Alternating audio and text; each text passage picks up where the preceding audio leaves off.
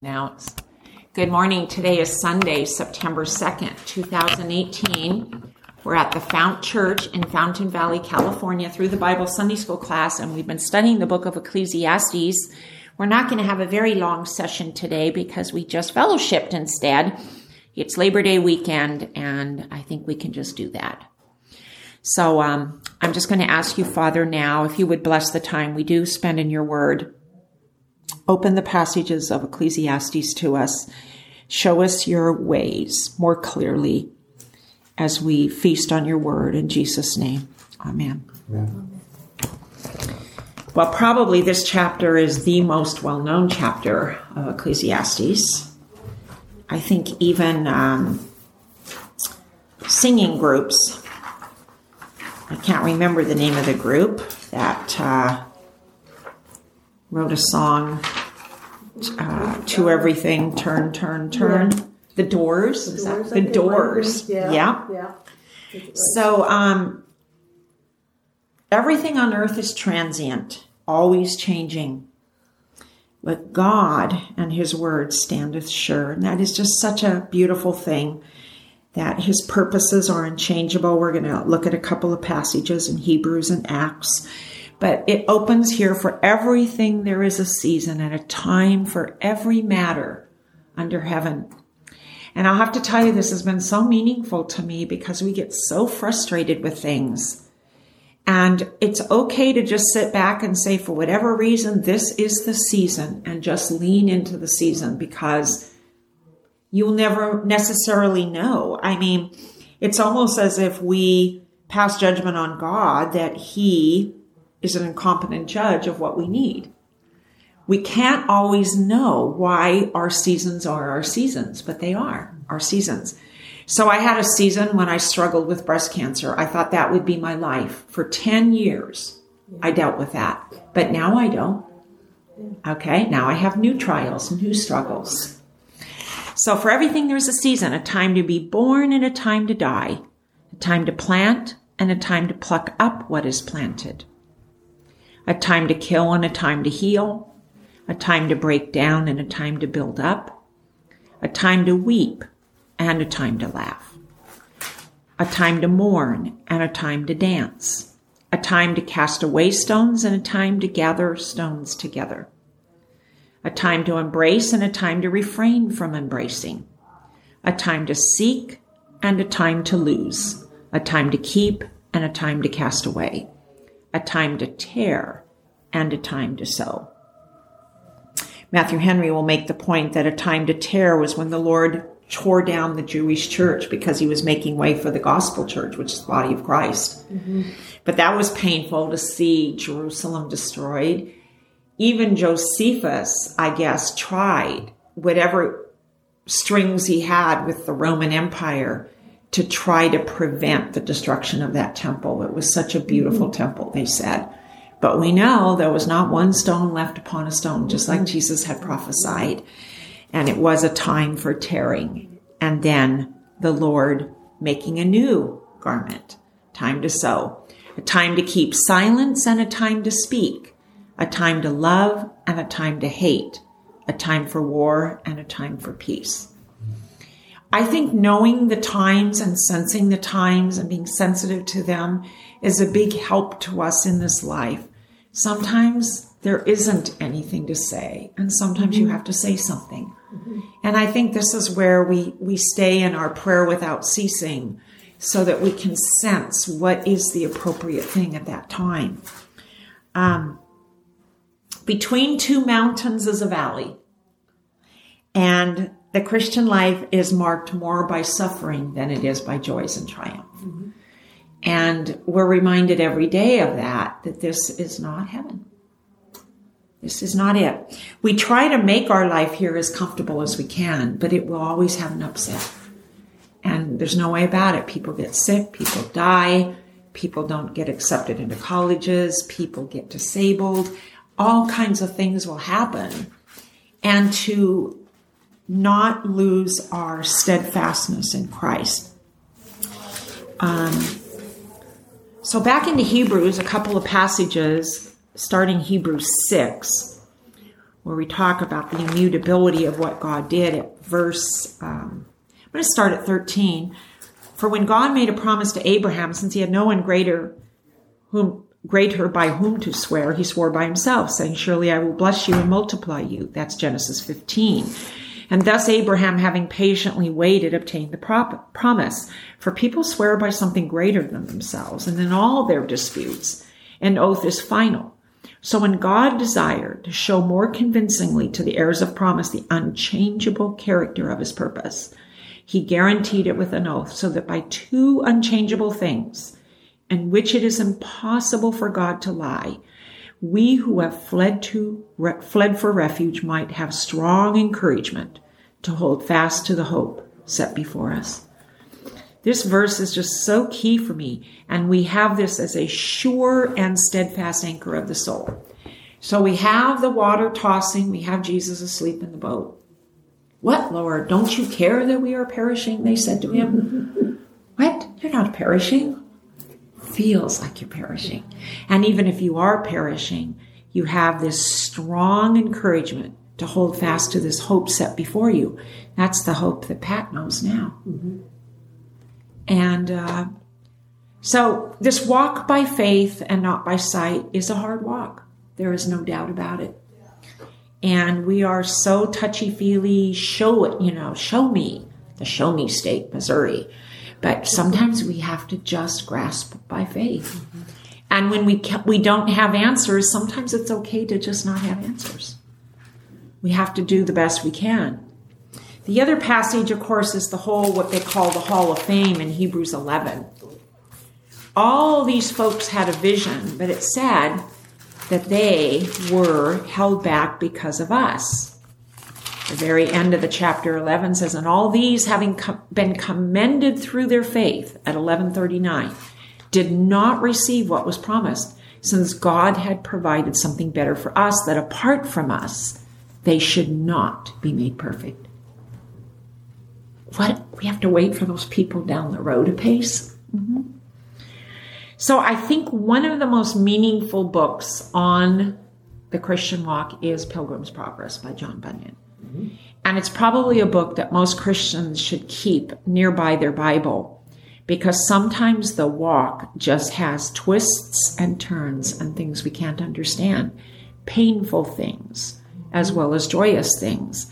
And there is a time for every season, but sometimes the seasons are so difficult. Hebrews 11:13 says, we are strangers and exiles on the earth.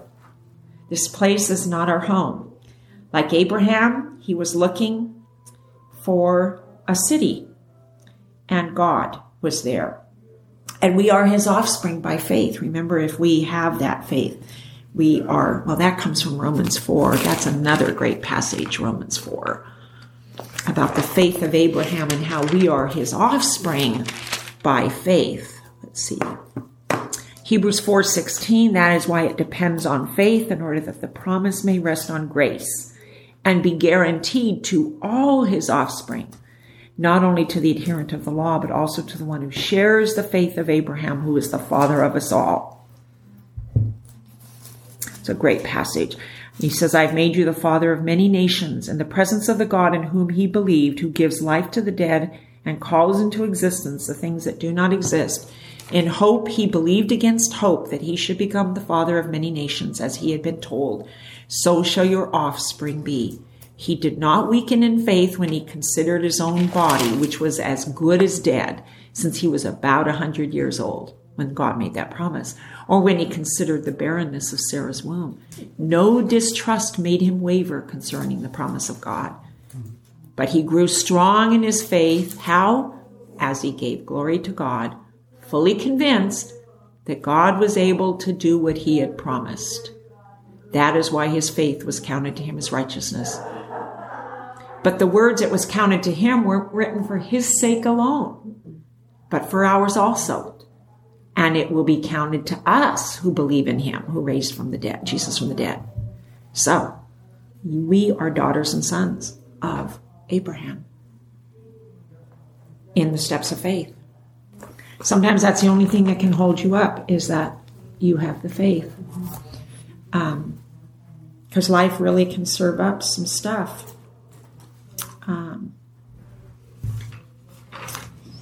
Let's see.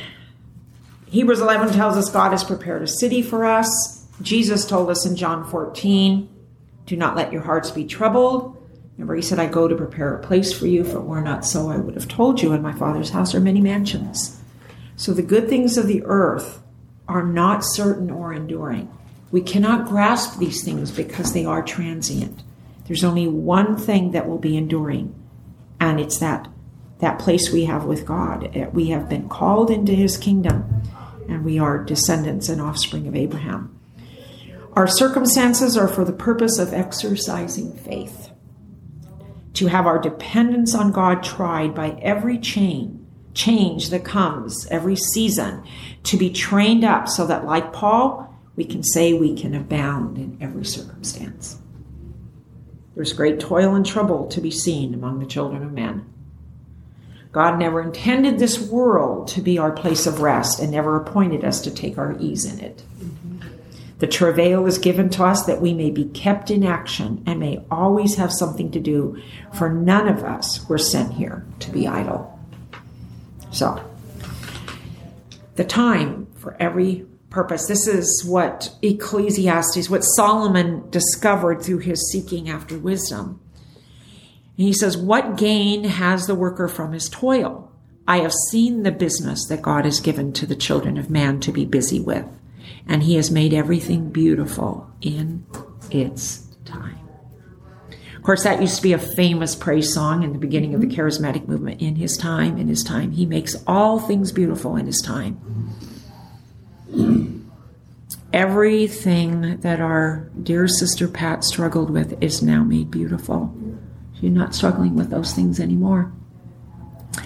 Now, the wisdom of God after Christ legally paid and blotted out our transgressions on Calvary, why did he decide we must still suffer the curse of physical death? That is a big question, isn't it? Sometimes we think we can see glimpses of that. He could have just said, from now on, those that believe in me will never die. I am the resurrection and the life. We don't die, but we do put off this physical body. And that is a process whereby the physical body can't function anymore and comes by sickness or injury or whatever. And that's the hardship, and that is that fear of death. Who through fear of death, Scripture says, were subject to bondage all their life. So I would say that is one of the Christian's troubles and trial, is to not be overtaken by fear of death. And there isn't a one of us that doesn't hope that what we believe here is the way it really is. And if you don't have doubts, you're not human. And, but we know, because we have so much evidence of the resurrection of Christ historically. And we know that when Christ was transfigured, he appeared with Elijah and with Moses, and they were obviously not dead. And he said, I am the God of the living, not the God of the dead. So there was Moses back in 30 AD, but wasn't Moses back to 1400 BC when he let the people go into the land under Joshua, and then he passed. So there he was hundreds of years later talking to Jesus and Elijah too. So Elijah got taken up in the fiery chariot. Enoch walked with God and then was not. So these are the things that Scripture gives us a preview of coming attractions. So he didn't actually do away. For some reason, our staying in this world, subject to the problems that come from sin, sickness, and all the things we contend with every day. Sometimes I feel like when I want to complain that we have so many more blessings than people before us had. And when you look at the news and see how people live in third world countries and how they struggle to find clean water to drink and all the things that we take for granted every day and want more, They didn't have a Costco down the street or a Target. But anyways, we do struggle in this life, and it is for a purpose. So the immutability or unchangeableness of God's character is a great strength to us. And that there's nothing, Revelation 22 says, that can be added or taken away from the Word of God. His promise stands sure, but we will be like a flower that blossoms and then fades. But the Word of our God stands forever. So this is the path He has chosen for us. We'll understand it by and by, as they say, by and by. That we don't fully understand now. And it says, after He made everything beautiful in His time, it says, He has put eternity in man's heart, yet so that he cannot find out what God has done from beginning to the end. And we so long to know. Remember the apostles asked Jesus, when will these things happen? It's not your time to know. Only the Father knows. But He has put eternity in our heart, and it's in our heart for a reason, because we were meant for it. Mm-hmm. We were not meant to have died. That wasn't our choice, but it happened to our first parents, and we know why it happened to them. And then it continues from then. And we know that the first coming of Christ dealt with what happened when the first parents sinned, and that we were all marked with sin. But now the penalty of sin has been paid for, but we all still must struggle with these things in life. So eternity's in our heart, and let's keep it there. And I perceive that there's nothing better for them than to be joyful and to do good as long as they live. Isn't that just a good word? Nothing better for you than to be joyful and to do good. Paul said, I've learned with whatever circumstance to be content. If you have food and clothing, be content. Also that everyone should eat and drink and take pleasure in all his toil. That is God's gift to man. Now, I wasn't taking so much pleasure last night at 11, but actually it's the best thing, because toil is not going to go away. I perceive that whatever God does endures forever. Nothing can be added to it, nor anything taken from it. And that's how the Bible ends. And it's right here in Ecclesiastes. From a man we know that slid from his strongest position in God. But he did come to correct interpretations, and he saw things for what they were. And I think Solomon was a backslider that came back. I really do. So he said, you perceive whatever God does endures forever. Nothing can be added or taken away from it. Think of the struggles of Paul. He delineates them in one place, how many times he was flogged, stoned, treading water in the deep, imprisoned, and yet he just kept going because God put eternity in his heart, and he could perceive that was nothing better for him except to be joyful and to do good. Timothy, please bring me my parchments when you come. So I can write. So whatever God does endures forever. And think about the enduring presence of Paul, what he endured and the legacy he left, and how many Christians he has encouraged along the walk because of what he wrote. So whatever God does endures forever. Nothing can be added or taken from it. God has done it. God has done it so that people fear before him. That which is already has been. That which is to be already has been. And God seeks what has been driven away. Moreover, I saw under the sun that in the place of justice, even there was wickedness, and in the place of righteousness, even there was wickedness. I said in my heart, God will judge the righteous and the wicked, for there is a time for every matter and for every work.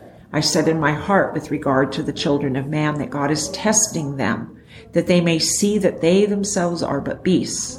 For what happens to the children of man and what happens to the beasts is the same.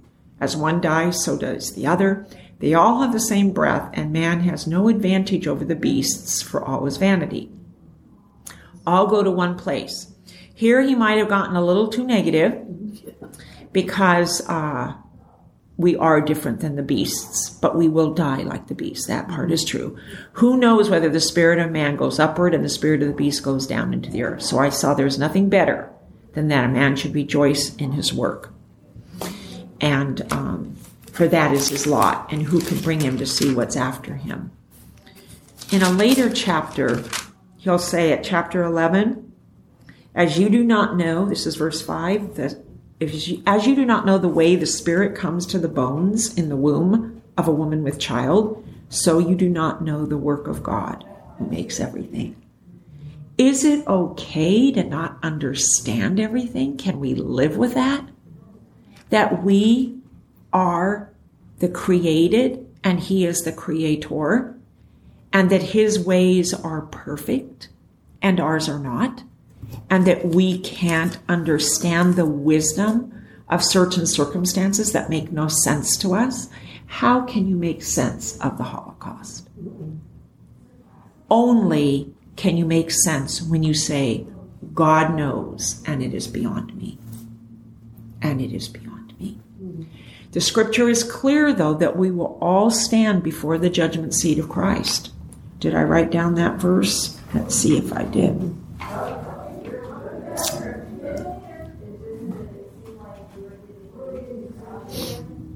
Yeah, it's in one of Paul's epistles. I'll find it for next week. I know I've mentioned other times how people will turn away from God because they think God allows evil and they can't love him because they can't understand why he allows it. This is where you get to that point that God will judge all wickedness. Because he delays justice does not mean he is not just.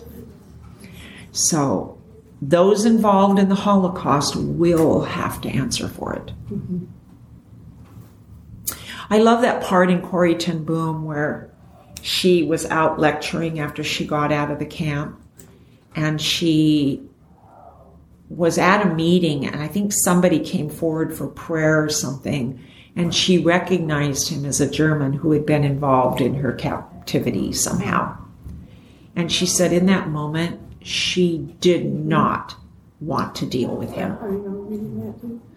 And how God met her in her heart because, he's just bigger than us. And we are not the righteous judge. We think we know what's righteous, but we have to wait for God to make things right. And I know one thing, and I'll end there today. There is a psalm that discusses this very well, Psalm 94, that he is a God of vengeance. People say, really? I thought he was a God of love. Well, he's that too, because he's so perfect in all his ways. Psalm 94. O Lord God of vengeance, O God of vengeance, shine forth. Rise up, O judge of the earth. Repay to the proud what they deserve. O Lord, how long shall the wicked exult? They pour out their arrogant words. All the evildoers boast. They crush your people, O Lord, and afflict your heritage. They kill the widow and the sojourner. They murder the fatherless, and they say, the Lord does not see. The God of Jacob does not perceive. Understand, O dullest of the people. Fools, when will you be wise? He who planted the ear, does he not hear? He who formed the eye, does he not see? He who disciplines the nations, does he not rebuke? He who teaches man knowledge. The Lord knows the thoughts of man, that they are but a breath. Blessed is the man whom you discipline, O Lord, and whom you teach out of your law, to give him rest from days of trouble. We just read about that in Esther, the Feast of Purim. Until a pit is dug for the wicked, for the Lord will not forsake his people. He will not abandon his heritage. His justice will return to the righteous, and all the upright in heart will follow it. Verse 17 is great. If the Lord had not been my help, my soul would have lived in the land of silence. When I thought my foot slips, your steadfast love, O Lord, help me up. Verse 20, can wicked rulers be allied with you, those who frame injustice by statute? We have that today. Yeah. Wicked laws being put into the statutes. They band together against the life of the righteous and condemn the innocent to death. But the Lord has become my stronghold and my God, the rock of my offense. He will bring back on them their iniquity. and wipe them out for their wickedness. The Lord our God will wipe them out. So his time and our time are not the same. He makes all things beautiful in his time. Mm-hmm. So I think we'll end there, chapter 3. Glad we got a whole chapter in. And maybe Murray would close us in prayer. Heavenly Father, we're thankful and are grateful for your word. We ask you, Lord, that we recognize that we just live in the house, but you built the house. And so the position we're thankful for the gifts that you provide for us, and that we recognize that the greatest gift that you've given to all men is eternity. And so this week we've become aware of that once again, that our time here on earth is to be spent striving toward being obedient to your word. We ask you now to go with us. In Jesus' name we ask. Amen. Amen. Thank you. You have been listening to Bible Study Verse by Verse with Vicki Mulak. For more of these podcasts and some resources, please go to our website at www.biblestudyvbv.org. That's www.biblestudy, V as in Victor, B as in boy, V as in Victor. The VBV stands for verse by verse, .org, O-R-G. There you can register and contact us, or just leave a comment. We welcome your feedback. Thank you.